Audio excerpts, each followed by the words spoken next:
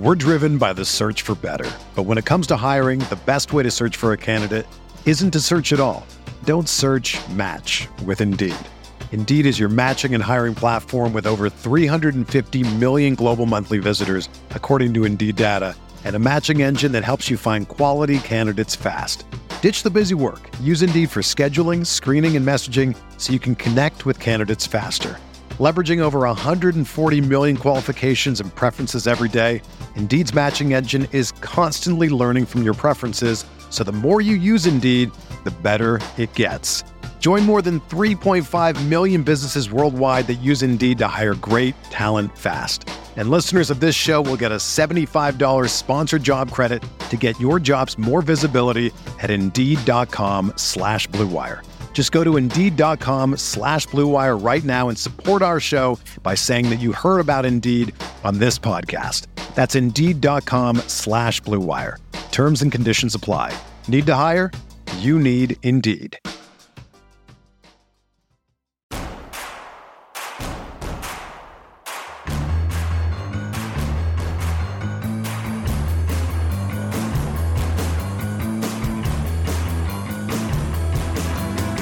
From your favorite source for Chicago White Sox talk, delivering news, interviews, analysis, and more.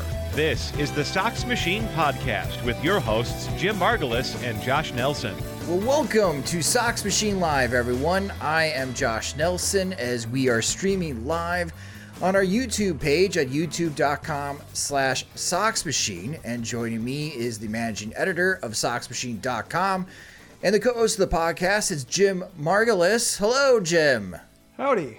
And also joining us is Bennett Carroll, the White Sox Twitter hype man himself. What's up, Bennett? I'm doing well, thank you. Good to be back.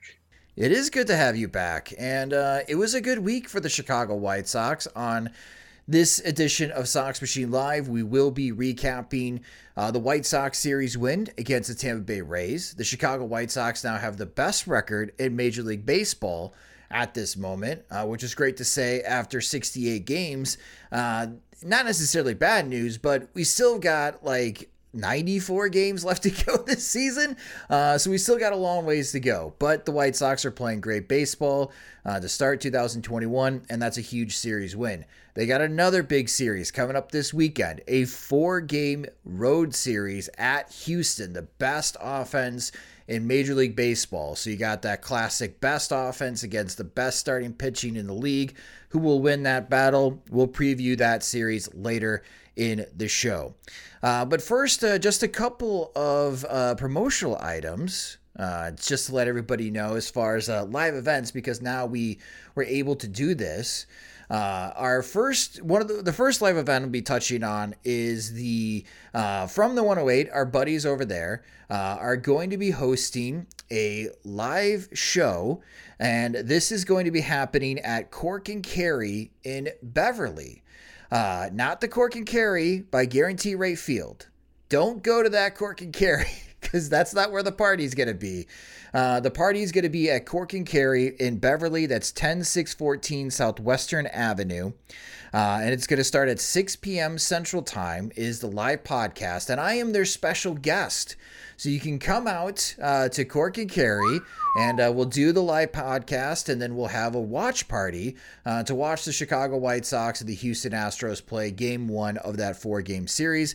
It will be a fun time. I highly recommend it, so come out and watch us. The second event, promotional item, and one that I've been getting a lot of questions about, is the tailgate that we are hosting in Milwaukee. This is going to be happening on July 24th between the White Sox and the Milwaukee Brewers at now known as American Family Insurance Field, not Miller Park, but AmFam. And it's going to be a fun time, and I will also post this both on SoxMachine.com and for our Patreon supporters. We have a form for those that are going to Milwaukee.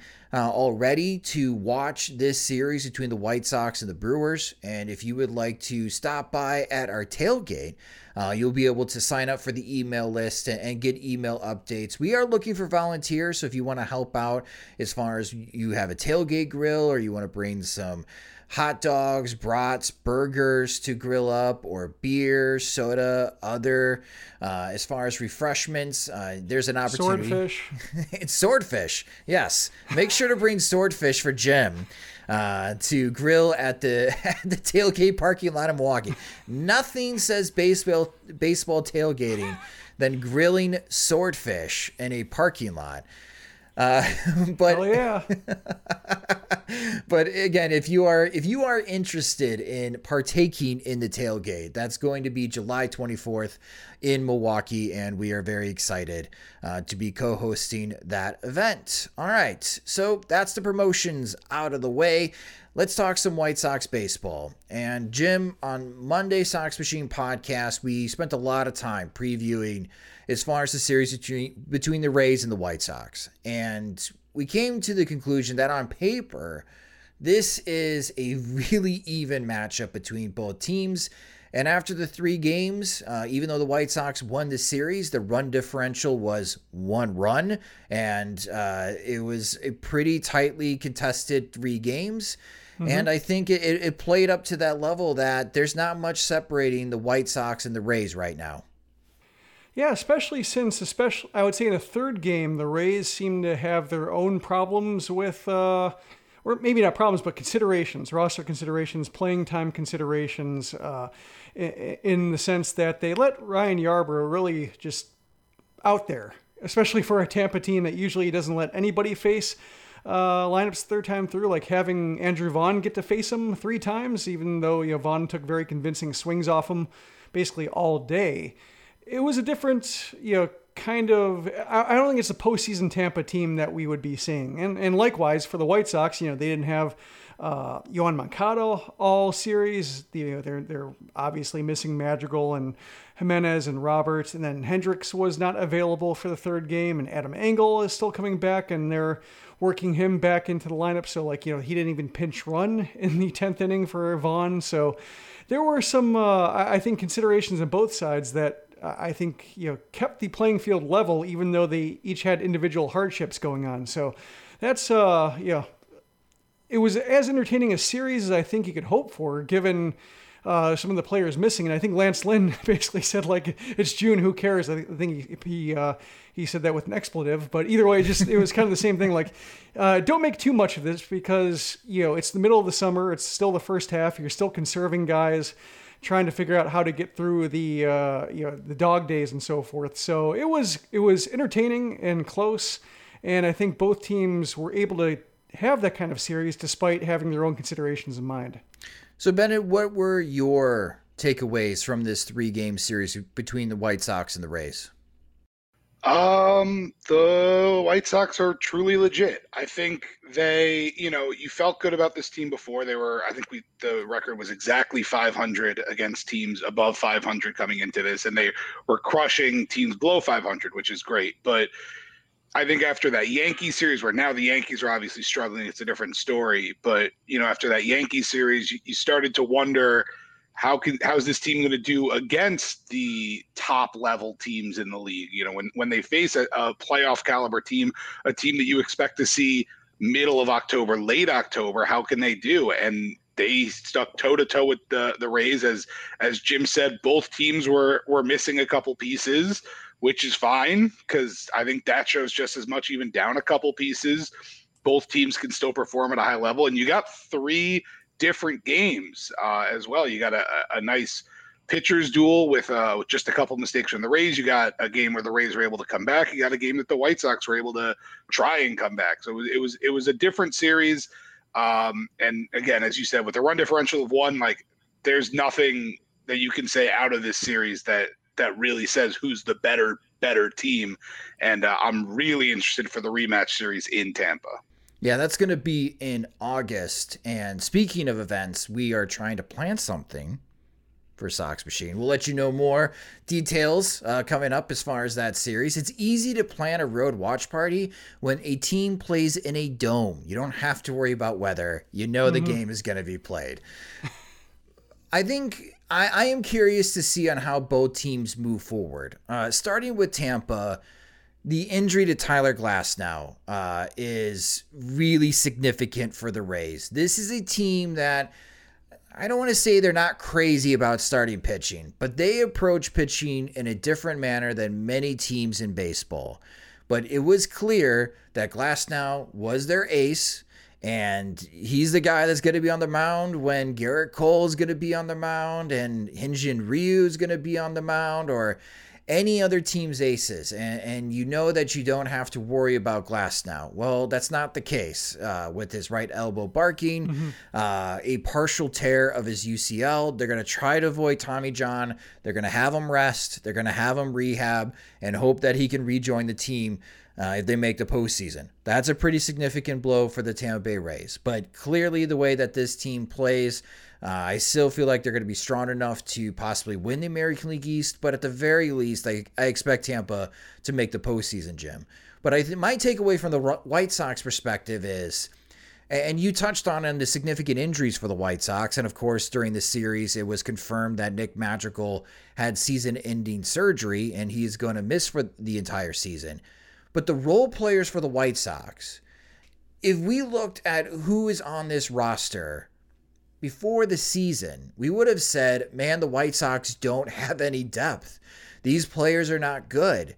However, Jim, the Danny Mendick and the Lurie Garcias and Brian Goodwin, these guys are stepping up and they're making plays and they are surprising me on how well they are playing. Are they surprising you with the outcomes that they are able to produce, even though it is a small sample size right now? I think you have to be surprised, especially just how well distributed they are. Like just, that you're not getting a whole bunch of guys stepping up in like a 15-2 blowout and then disappearing for the two other games. And by the end of the series, their numbers look fine, but they're front loaded or against weaker pitching or against position players pitching. It's, they're evenly distributed. And that's, Danny Mendick stepping in, basically having a hit every game. And he almost had maybe the biggest hit of the game, except that field and cold breath strike zone got to be about 25 inches wide and basically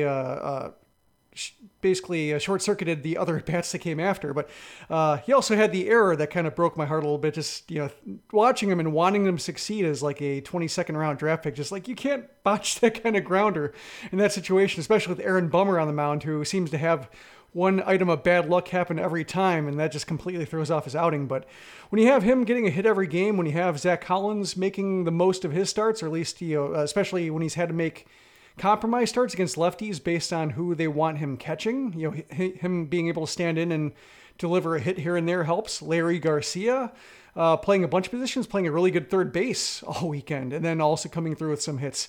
That matters. So, and Brian Goodwin too has been, better than he looked in Charlotte and better than we feared when they called him up, thinking like, oh, he's just overmatched and that's going to be short-lived. So it's been a nice sample and a nice array of players helping out. And it's nice to see that they just keep showing up, or enough of them show up on a given day to augment what's the remaining of the starters. Cause I'm looking at the lineup right now. And if you looked at this like before the season and saw a lineup that had only Tim Anderson, Jose Abreu, and Yasmani Grandal as like the fixtures, as the guys you want to see. Not even Adam Eaton. Like right. Adam Eaton's not there.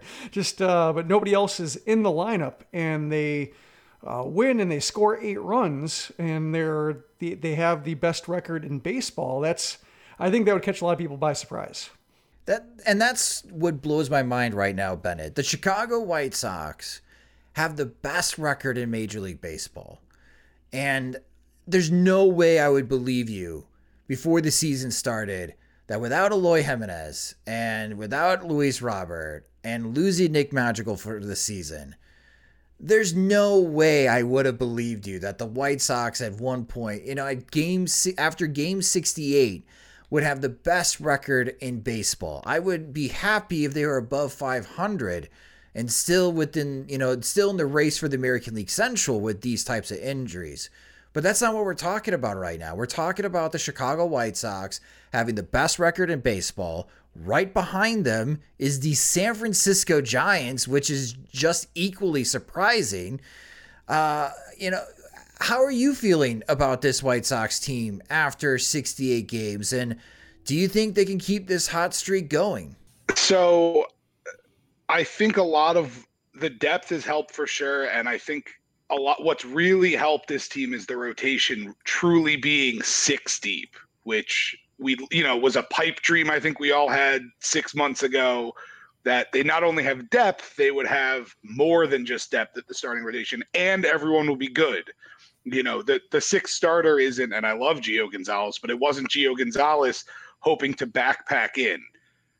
So it's ridiculous. I think, again, like Brian Goodwin has a moment for this White Sox team that, like, we'll remember the Brian Goodwin moment regardless of what happens. Like, this is a team where you have all these depth guys and they have their spot. And I think it's wild because there are like 8 of them and they've all kind of popped up. 2 will have a bad game, but 2 will have a good game, or 2 won't show up and 2 will.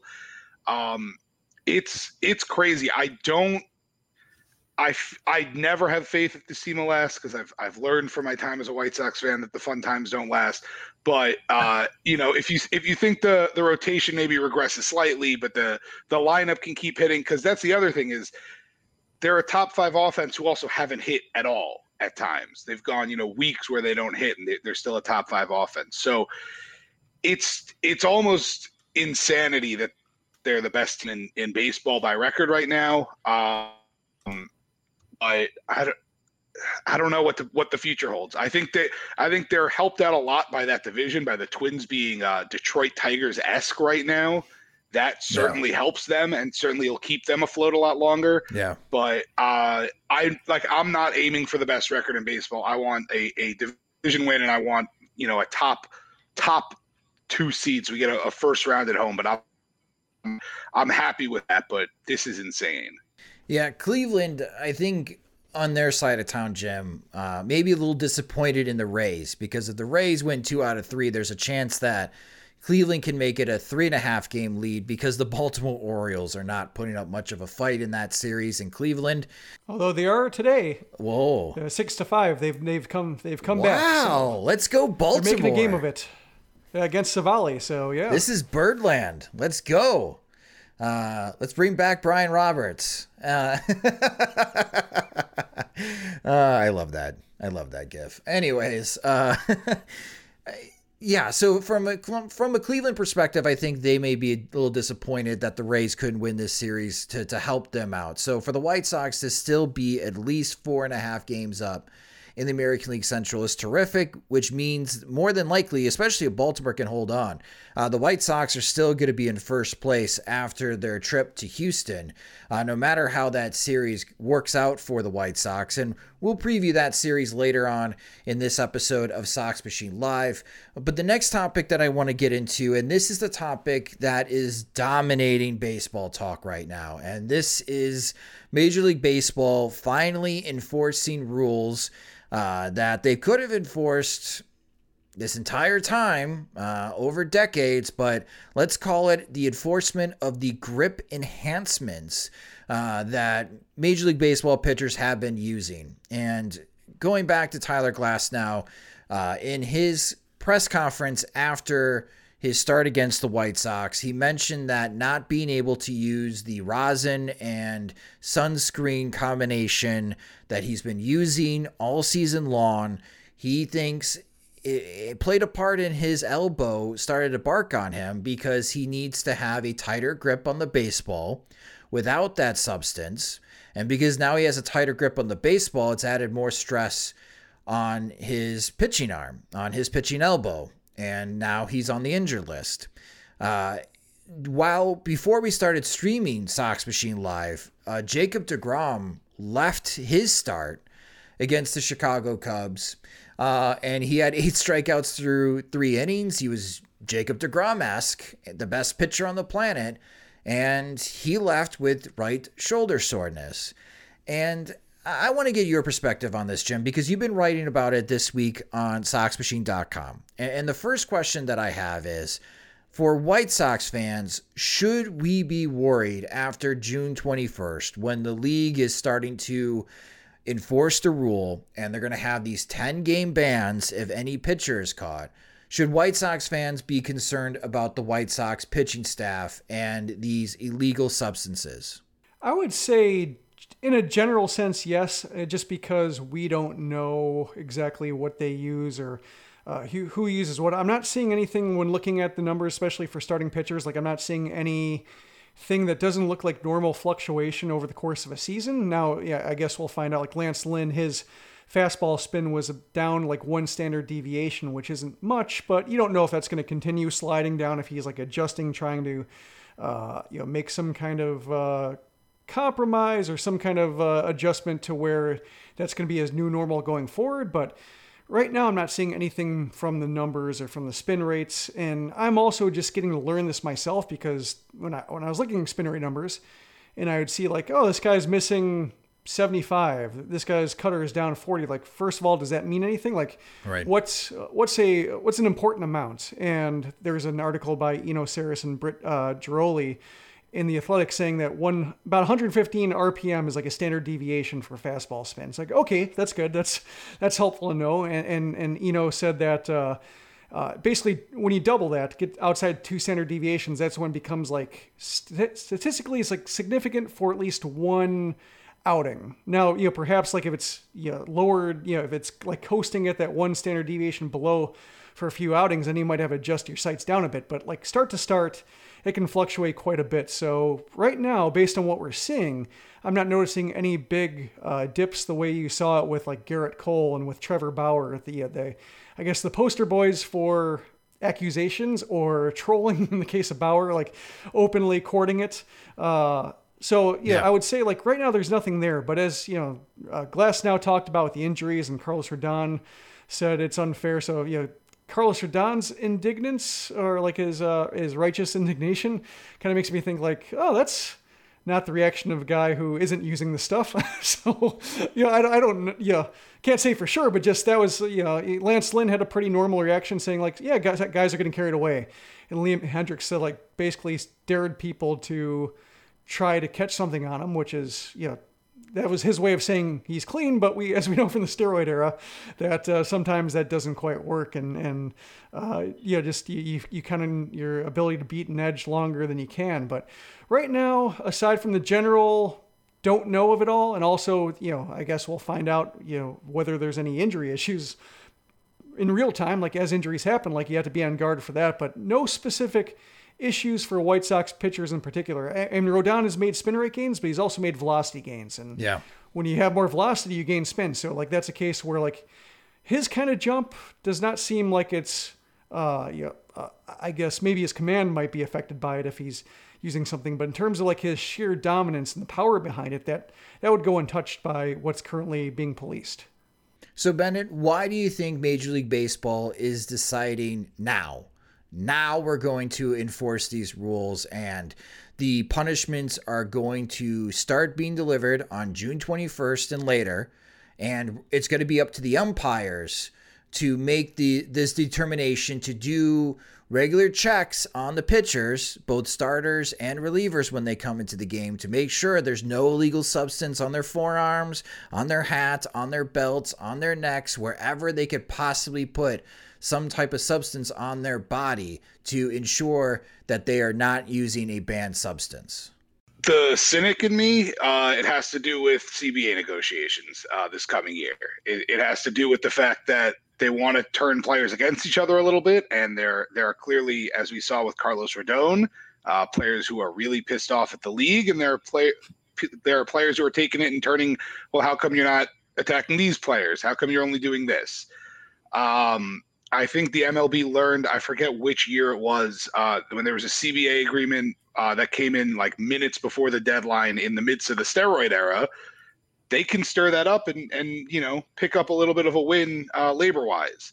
So I don't think it's only that. I think it's partially that. But on top of that, I think it's the MLB pulling an overreaction because that's what they do, a late overreaction. But still, with the underreaction on suspensions, it's a 10-day paid suspension, which if my bosses are listening, as long as it won't affect my future employment, I will take your 10-day paid suspension and go on vacation and have a great time. It feels like it's trying to make the players look worse in the press and to make the players argue with each other. Agreed with Rex actually on the Pete Alonso thing, that he probably said it a little oddly with the way he was talking about this conspiracy theory. But it kind of points to what I'm saying, which is they're trying to make themselves look like they're in the right in the media and the players look like they're in the wrong, and it's working right now. Jim, I'll go to you. Mm-hmm. Do you care? Do you care if pitchers are using sunscreen and rosin to give themselves a better grip on the baseball? I care because I think it's one way to reverse the slide of 3 true outcomes. Hitters having to sell out for power and launch angle because you can't string hits together. Getting a wider variety of acceptable baseball, productive baseball. I think it's important for that. I don't care in terms of what I think of a player who might be using it, like Garrett Cole, Trevor Bauer. Say what you will about Trevor Bauer, but in terms of the specifically the ball doctoring, like he was doing it in public, like he was just adding RPM for fun and telling people, pointing to it, and the league did nothing. So when he's doing that, and the league does nothing except for suspend or fire, the Angels fired their visiting clubhouse manager, and that was basically like the only person who's lost a job or faced any kind of punishment for this. That's a case where, I'm not going to cast aspersions at any pitcher who's doing it, just because, and that was my attitude for the steroid era too. Just, when I was 17 and watching the Sosa McGuire thing going on, like, you saw their forearms, like just, they look like wrestling action figures, like with the traps that connect their ears to their shoulders. Just, you see that just being like, yeah, they're probably on something. And so like my innocence was not ruined when they decided to go basically just, attack all the steroid users and bring them before Congress and everything like that. I just thought, it's going to clean it up, but just, okay, now we'll hit a reset button. Just things got carried away, calmly go about solving it and go from there. So this is not calmly doing it. Like Bennett said, it does seem like they are trying to make players the villains. And I think it's, I would not do that. I would not go that far because, one, you don't know if your favorite player is doing it. Like, you don't know if, like, Lucas Giolito, right? He was wearing that periodic table of elements. He's, shirt in his high school signing photo. So maybe he's, has some, chemistry know-how that allows him to come up with some kind of magic concoction. Like, I doubt it, but I also don't know for sure. So I don't want to be, yelling at Garrett Cole or whoever and saying, trying to brandish them with a scarlet D for doctor. I don't know. Whatever. S for substance. And then, come around and just then Giolito or whoever gets busted, and then you feel like an ass for doing that. So I just feel like they should, this should have been done over a winter, I think, just to, make it all about like, oh, go to spring training and you start practicing, you start warming up without substances, you throw live batting practice without, everything you do in spring is how you're going to do it during the regular season. So to do it mid-season it does raise the question of ulterior motives, and it is odd. So I think it's a good move, poorly timed. Also, the unpaid suspension, paid suspension, that feels toothless, but I do like, or I think it has teeth that they can't replace the roster spot.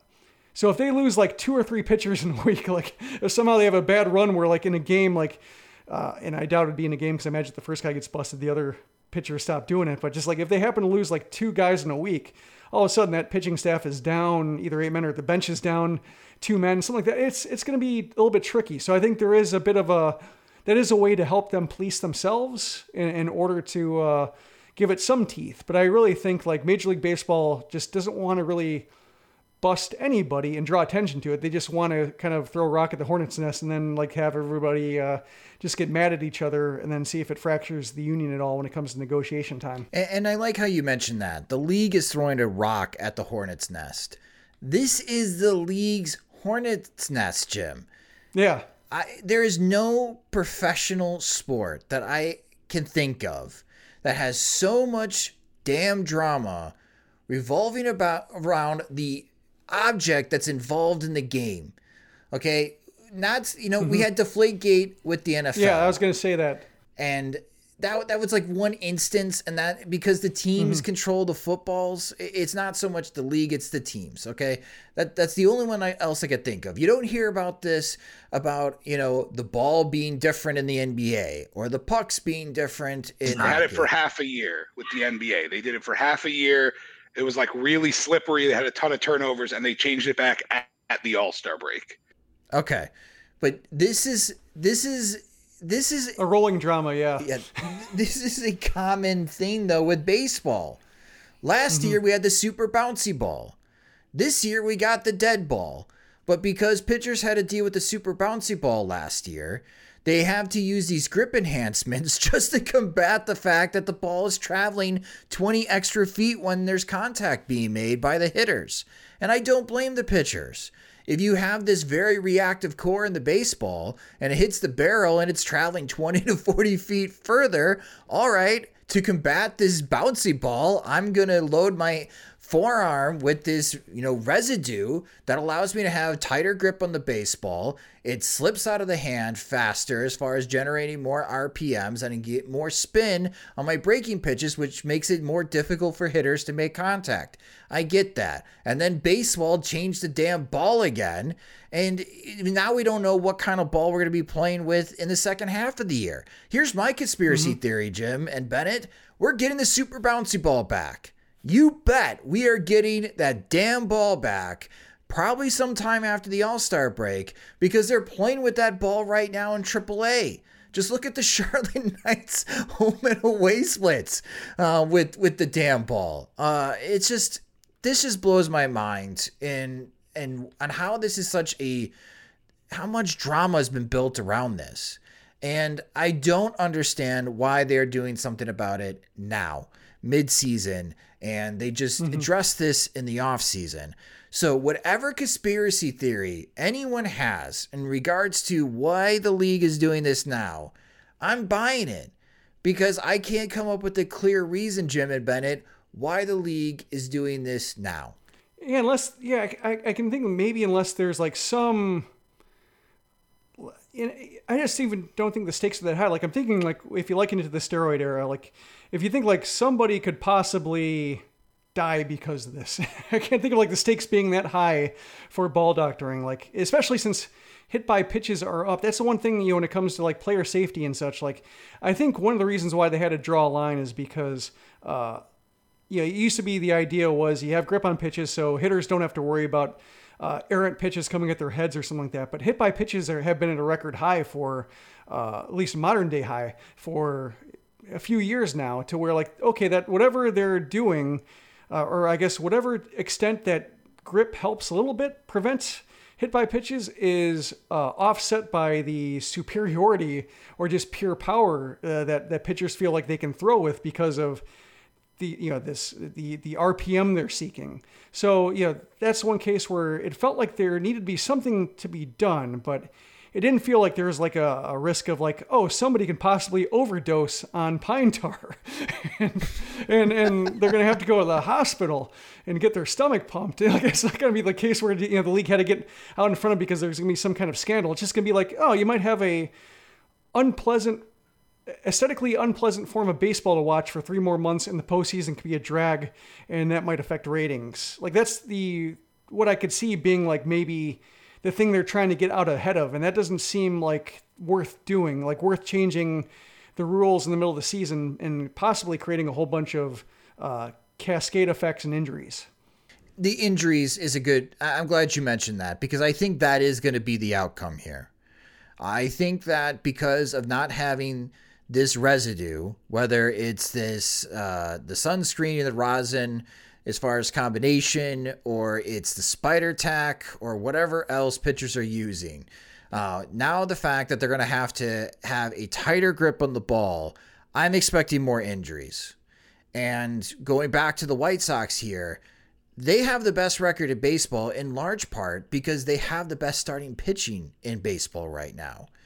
And my fear is that after June 21st, the White Sox can't afford an injury to Giolito, Keuchel, Lynn, Rodon, or Cease.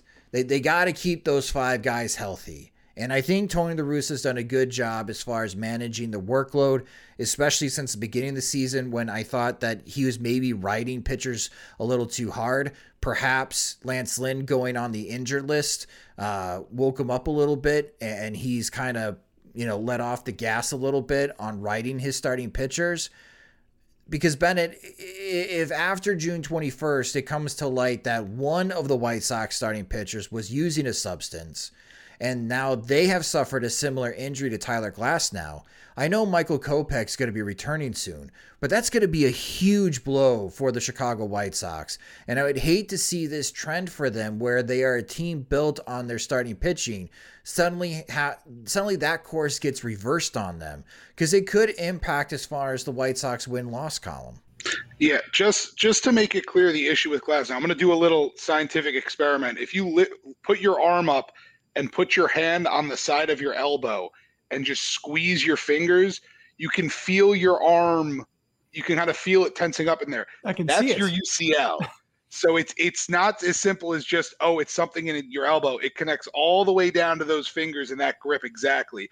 And that's one of the issues that Glasnow had. I'm not going to say the expletive he said with it, but with the way he had to grip it, it's why it tore his UCL so quickly. Yeah, it's definitely a concern. Again, because when that article first came out from SI, the White Sox had the second highest increase in spin rate.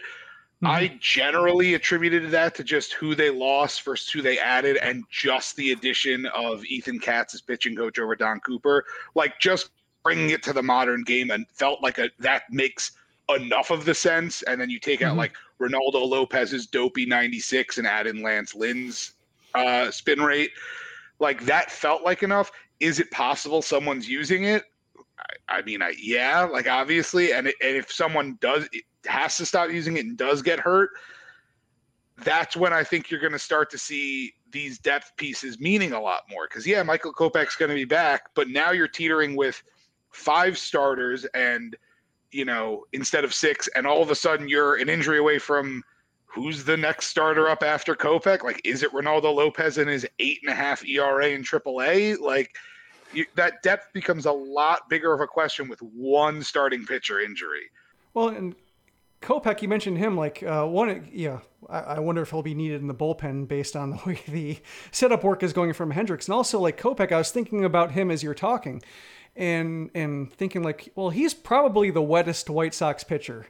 Like, in this first inning, he's in a lather, and just, he had the Tommy John surgery, and he didn't want to come back during the shortened season and have a pitch in an uncertain role. He said because of the Tommy John surgery, and he had plenty of off the field things too that I think the Tommy John surgery is more of a thing that he'd rather talk about.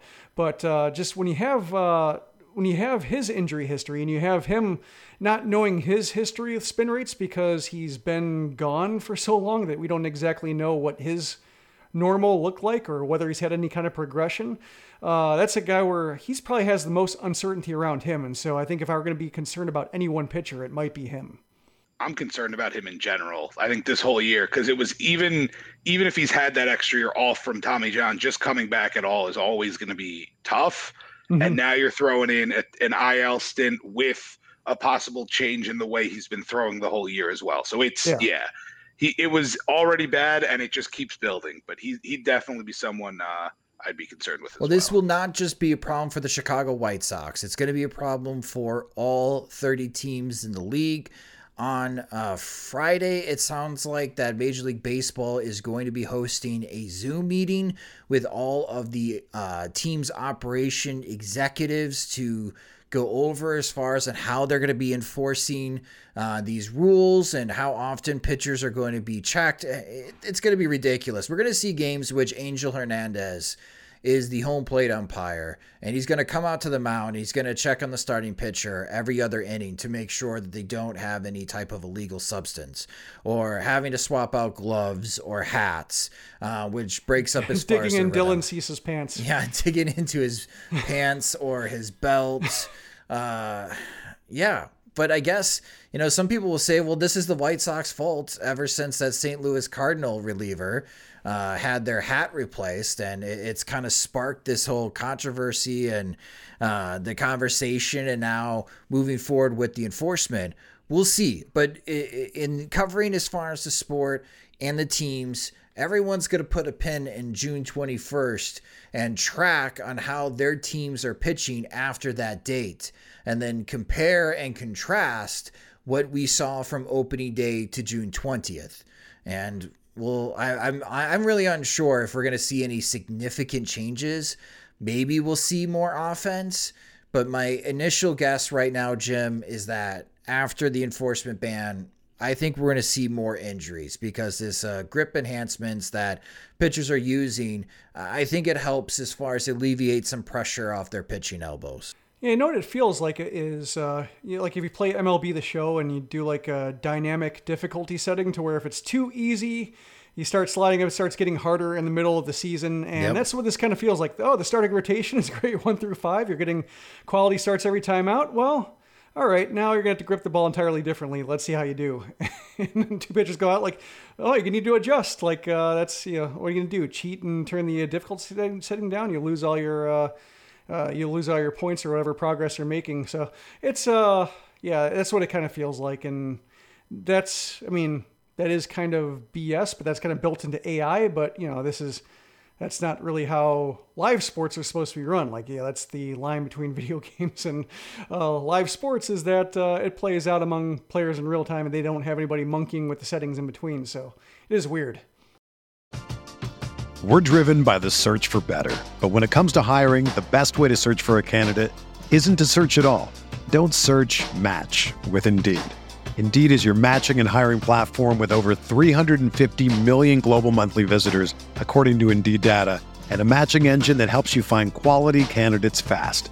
Ditch the busy work. Use Indeed for scheduling, screening, and messaging so you can connect with candidates faster. Leveraging over 140 million qualifications and preferences every day, Indeed's matching engine is constantly learning from your preferences, so the more you use Indeed, the better it gets. Join more than 3.5 million businesses worldwide that use Indeed to hire great talent fast. And listeners of this show will get a $75 sponsored job credit to get your jobs more visibility at Indeed.com/Blue Wire. Just go to Indeed.com/Blue Wire right now and support our show by saying that you heard about Indeed on this podcast. That's Indeed.com/Blue Wire. Terms and conditions apply. Need to hire? You need Indeed. Well, next on the show, let's go ahead and preview the upcoming series for the Chicago White Sox. They head to Houston, Texas, and they will be playing against the Houston Astros this weekend. The Houston Astros, as we are streaming live on youtube.com/Sox Machine for this episode of Sox Machine Live, they're playing the Texas Rangers. So they're either going to be 39-28 or 38-29, unless Major League Baseball made another rule change and they allow ties in games. But regardless, they're either going to be 11 games above 500 or they're going to be 9 games above 500. But they're currently second place in the American League West behind the Oakland Athletics. This is what's key to know about the Houston Astros. They have the most runs scored in Major League Baseball. And while the White Sox have the best run differential in all of baseball, the Houston Astros have the third best run differential. They are plus 89. And your pitching probables for this series for the Chicago White Sox, again, this is a 4-game series against the Houston Astros on Thursday night. Again, you could watch this game with me at Cork and Carry in Beverly for the watch party. It's going to be Dylan Cease on the mound. Friday night, it's going to be Carlos Rodon for the White Sox. And that's intriguing, especially with the comments that Carlos Rodon has recently made that baseball is going to start, banning and suspending pitchers for these illegal substances that they're using, but they didn't suspend any Houston Astros players for cheating during the postseason. So we're going to see on how the Houston players react to Carlos Rodon Friday night. On Saturday, for those that are watching the live stream on youtube.com/Sox Machine, Saturday is highlighted in red. This is a national broadcast. Saturday's game will be on Fox. It is one of their games of the week, so the entire country gets an opportunity to watch the White Sox and Astros, and it'll be Lance Lynn on the mound for the White Sox in that start. And then on Sunday, making his return to Houston since he has left, Dallas Keuchel will conclude the series, and Keuchel's been pitching really well, Jim, and I would like to start there as far as the conversation, because I know it's game 4 of the series, but Dallas Keuchel was great against Tampa Bay, 7 scoreless innings. I thought he did a terrific job against the Toronto Blue Jays in his previous start, and here is a third straight tough test. And Keuchel, again, we play this game where rank the White Sox starting pitchers 1 through 5. And I think, a lot of people would say Keuchel is the 5th best starting pitcher for the White Sox based on performance. But if you say that, and you look at how well he's performing, now he's got a sub-4 ERA. That's just how strong this White Sox starting pitching staff is. And now he gets a chance to return back to Houston. And it's, again, a 3rd straight start against a very good lineup. And for me, at least, that's the intriguing matchup, is how is he going to perform at a place that he used to call home. Yeah, it's Keuchel's been impressive, and I think it speaks to the, I guess, the thin margin he works with, but also like the just the thin, I guess, difference in his health, because he hasn't had any major injuries, but he's had like a back injury here. He's had a little bit of velocity loss here, but like when he's back to 100%, the plate gets like 2 inches wider, like an inch wide on either side. Like the cutter has a bit more bite. He's able to get hitters getting chasing balls inside, or like bringing their hands in and covering that. Then the changeup looks more tempting, and that's off the plate. So it's just amazing watching him just battle minor health issues and life issues with his pitches. And then when he gets back, like, oh, he's back. Like, but it takes a while to believe. It takes a couple starts to see it, but once he starts repeating it, start to start against quality opponents, that's a case where it's he's back and you feel better about him. So it does feel like he's back in his old form. If the Astros do something to him, because they're the Astros and the toughest offense in the game, then so be it. He can absorb a stumble.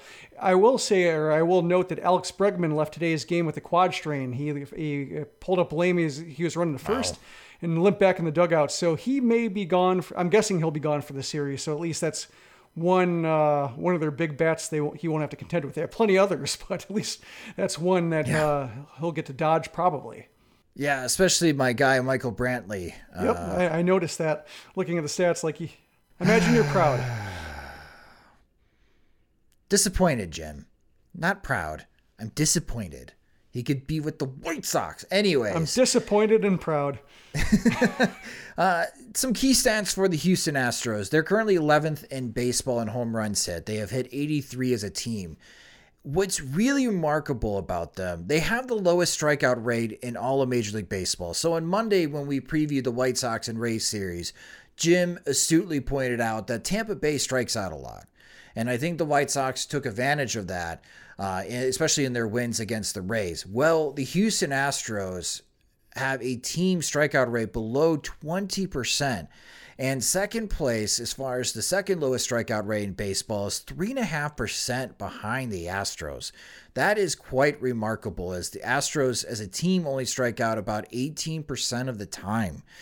So really surprising. As a team, their overall slash line is a 274 batting average, getting on base at a 344 clip and slugging 445. That's a great slash line for an individual, but as a team, that's what they're hitting. At home, a little bit worse. They have a 265 batting average with a 343 on base percentage and slugging 431. And Bennett, I think that's where the conversation really starts for this series. It is, again, the best offense in Major League Baseball going up against the best starting pitching in Major League Baseball. How do you think the White Sox starting pitchers are going to fare against this Astros lineup? So I think it's interesting because it's four guys I'm looking at differently. Dylan Cease, this is, until the All-Star break, this is the test for him. He's got a pretty vanilla matchup set going up into the All-Star game. So if he can hang here, I'm going to feel a lot better about him going forward. For Carlos Rodon, I think it's another test. I have a lot more faith in him, but it's again an elite offense that he gets to take a shot against, which, you know, if he can do it, especially on the road, it'll certainly help him out. For Lance Lynn, I think as we said earlier, it's going to see if there is an effect on him of a drop in spin rate, and if he can keep pitching this well, again, against an elite offense. And for Dallas Keuchel, it's going to be interesting. It's you know, the Dallas Keuchel revenge game, or is it the Houston Astros revenge game? So it's going to be, I think, two guys who kind of, you know, need to take that next step in improving themselves. A guy who kind of has to show he's still who he was, even if he was doing something else, if he wasn't just to keep cruising. You know, he's not going to have a sub 1.5 ERA the whole year, but he can keep pitching as well as he has. And for Dallas Keuchel, it's a combination of a homecoming, proving that he is back at 100%, and kind of just continuing that strong performance he's shown the last two times out. So, Jim, on Monday's podcast, when we preview the White Sox and Rays series, we both agreed that one of the key parts of that series is watching on how Tony La Russa is going to manage these three games. And even though Lance Lynn made the comment that, oh, it's June, you know, the series isn't as big as you guys are making it out to be. And even Yasmani Grandal, when asked, hey, how's it feel having the best record of baseball, saying that the team that wins the World Series is the best team in baseball, and that's all that really matters. For this 4 games in Houston, is it the same? Are we carrying that talking point over in the sense of we have to watch on how La Russa manages these 4 games to maybe get a taste of how he'll handle the team in the postseason? Or I guess Lance Lynn and Yasmani Grandal correct that it's just June, we shouldn't make too much of this series? I think based on the talent on hand or the talent that is not on hand, I think it's more of a matter of just surviving the week, like having Yoan Moncada missing the entire series, having Adam Engel still on a managed workload, and having pitchers going like, you know, this will be Carlos Rodon's 3rd consecutive start on regular rest, which he hasn't had this year. Lance Lynn has worked hard in previous starts, so he might, get an opportunity to have an easier start if he can. I think it's more about surviving the week and just trying to get through it with hopefully winning a couple games, but also just making sure that you don't overtax anybody when you have a week ahead with the Pirates and 2 off days surrounding games against the Pirates. So I don't think you want to burn anybody out when you have a rest coming up. So I think it's going to be more of a matter of hopefully, I should say, hopefully Engel will be able to play whenever he can, and Moncada will be able to play. And so we'll be able to see kind of matchups and defensive substitutions and how he leverages certain guys in certain moments. But based on what we saw in the Rays series and how much he had to manage around players not being available, I imagine it's going to be more of the same here. And you're just going to, hopefully, they can at least win. It'd be nice to split, winning one I think would be fine. Even like a sweep isn't the end of the world, just because it seems like at some point they need to probably pay for all the players they're missing. And it's been miraculous and a testament to resilience and leadership that they haven't succumbed to that yet. But it wouldn't surprise me if they had like one bad weekend that made you think, oh yeah, these guys could use a break, because they've had it pretty rough. Bennett, what is the one key thing that you are going to be watching for in this series between the White Sox and the Astros?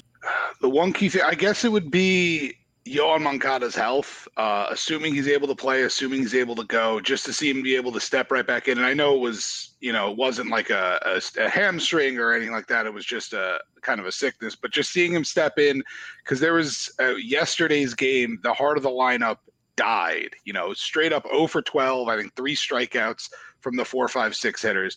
And Andrew Vaughn hitting 3, hey, like that's cool. It's good to see him step in and be able to do that. But if you can get Yoan Moncada slotted right back into the 3 and hitting like he was, or turning it around and heating up like it seemed he was just a few days ago, I think that's going to take that team a lot further than just the starting pitching continuing to do well or role players continuing to step up.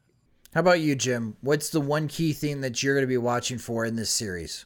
Yeah, I would agree with Moncada. Just wondering about his state. He missed the last couple games and it was vague. And although it's a cold, given what he had last year, just when you have Moncada and an illness, and the country is not out of the COVID woods yet, you just want to make sure that there are no long haul repercussions or anything like that coming to the fore. So I'm not panicking, just more of a matter of just wanting to see him, because we have a history of visuals when Moncada is not quite looking right, especially last year with just how much he played through. Just when the bat's looking slow and he's looking sluggish, when he's kind of grimacing or just not looking like he's having fun out there, something's wrong. And it did look like he was struggling. He was popping pitches up. He wasn't really stinging the ball a couple games before that. So that's why I'm a little bit worried, or just when he missed a couple games of the cold, it said, oh, that makes sense.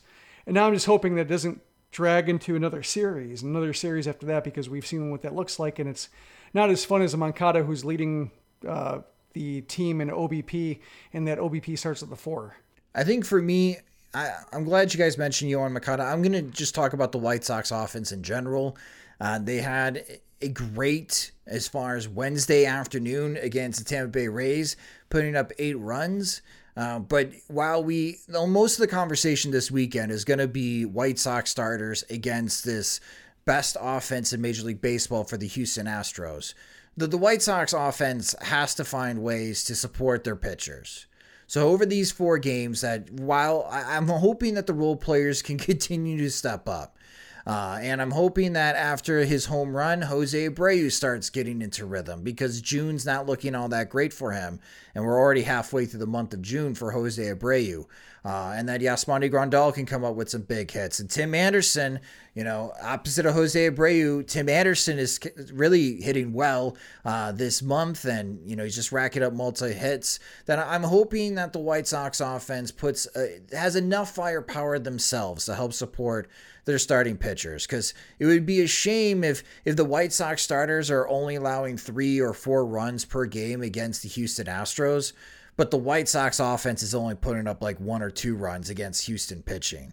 Like that's where the shame is going to be. So hopefully for me, I'm going to be paying attention to the White Sox offense and hoping that they can score at least 4 runs in each of these games, because if they can, I think it gives the White Sox another opportunity to win another series against a very good opponent in the Houston Astros. And so far, we've already seen that through this gauntlet that we talked about a few weeks ago, with a series win against the Blue Jays and now a series win against the Tampa Bay Rays. And we will be recapping that series between the White Sox and Houston Astros on Monday's Sox Machine podcast. But that will do it for this episode of Sox Machine Live.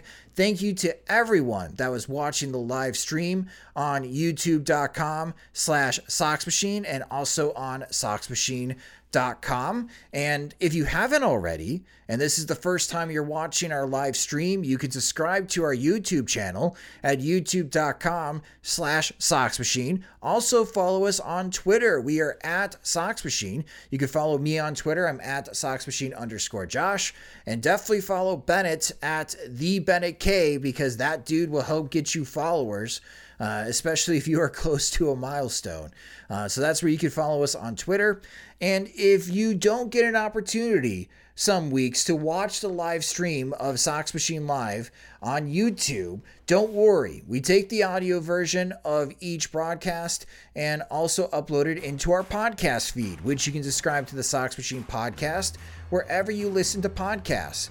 And if you enjoy our work and want more, think about signing up on patreon.com/SoxMachine, where our Patreon supporters get exclusive content. They also get bonus content. They get ad-free versions of both the podcast and the website. And when we have new swag items, they get the first opportunity to purchase them. And we have monthly rates starting at $2, $3, $5, and $10 a month. So again, if you enjoy our work and you want to support us, or if you want more from us, go to patreon.com/SoxMachine to sign up. Sox Machine Live is a production of SoxMachine.com, your home for all things Chicago White Sox baseball. Alongside Bennett Carroll and Jim Margulis, I'm Josh Nelson. Thanks for watching and listening.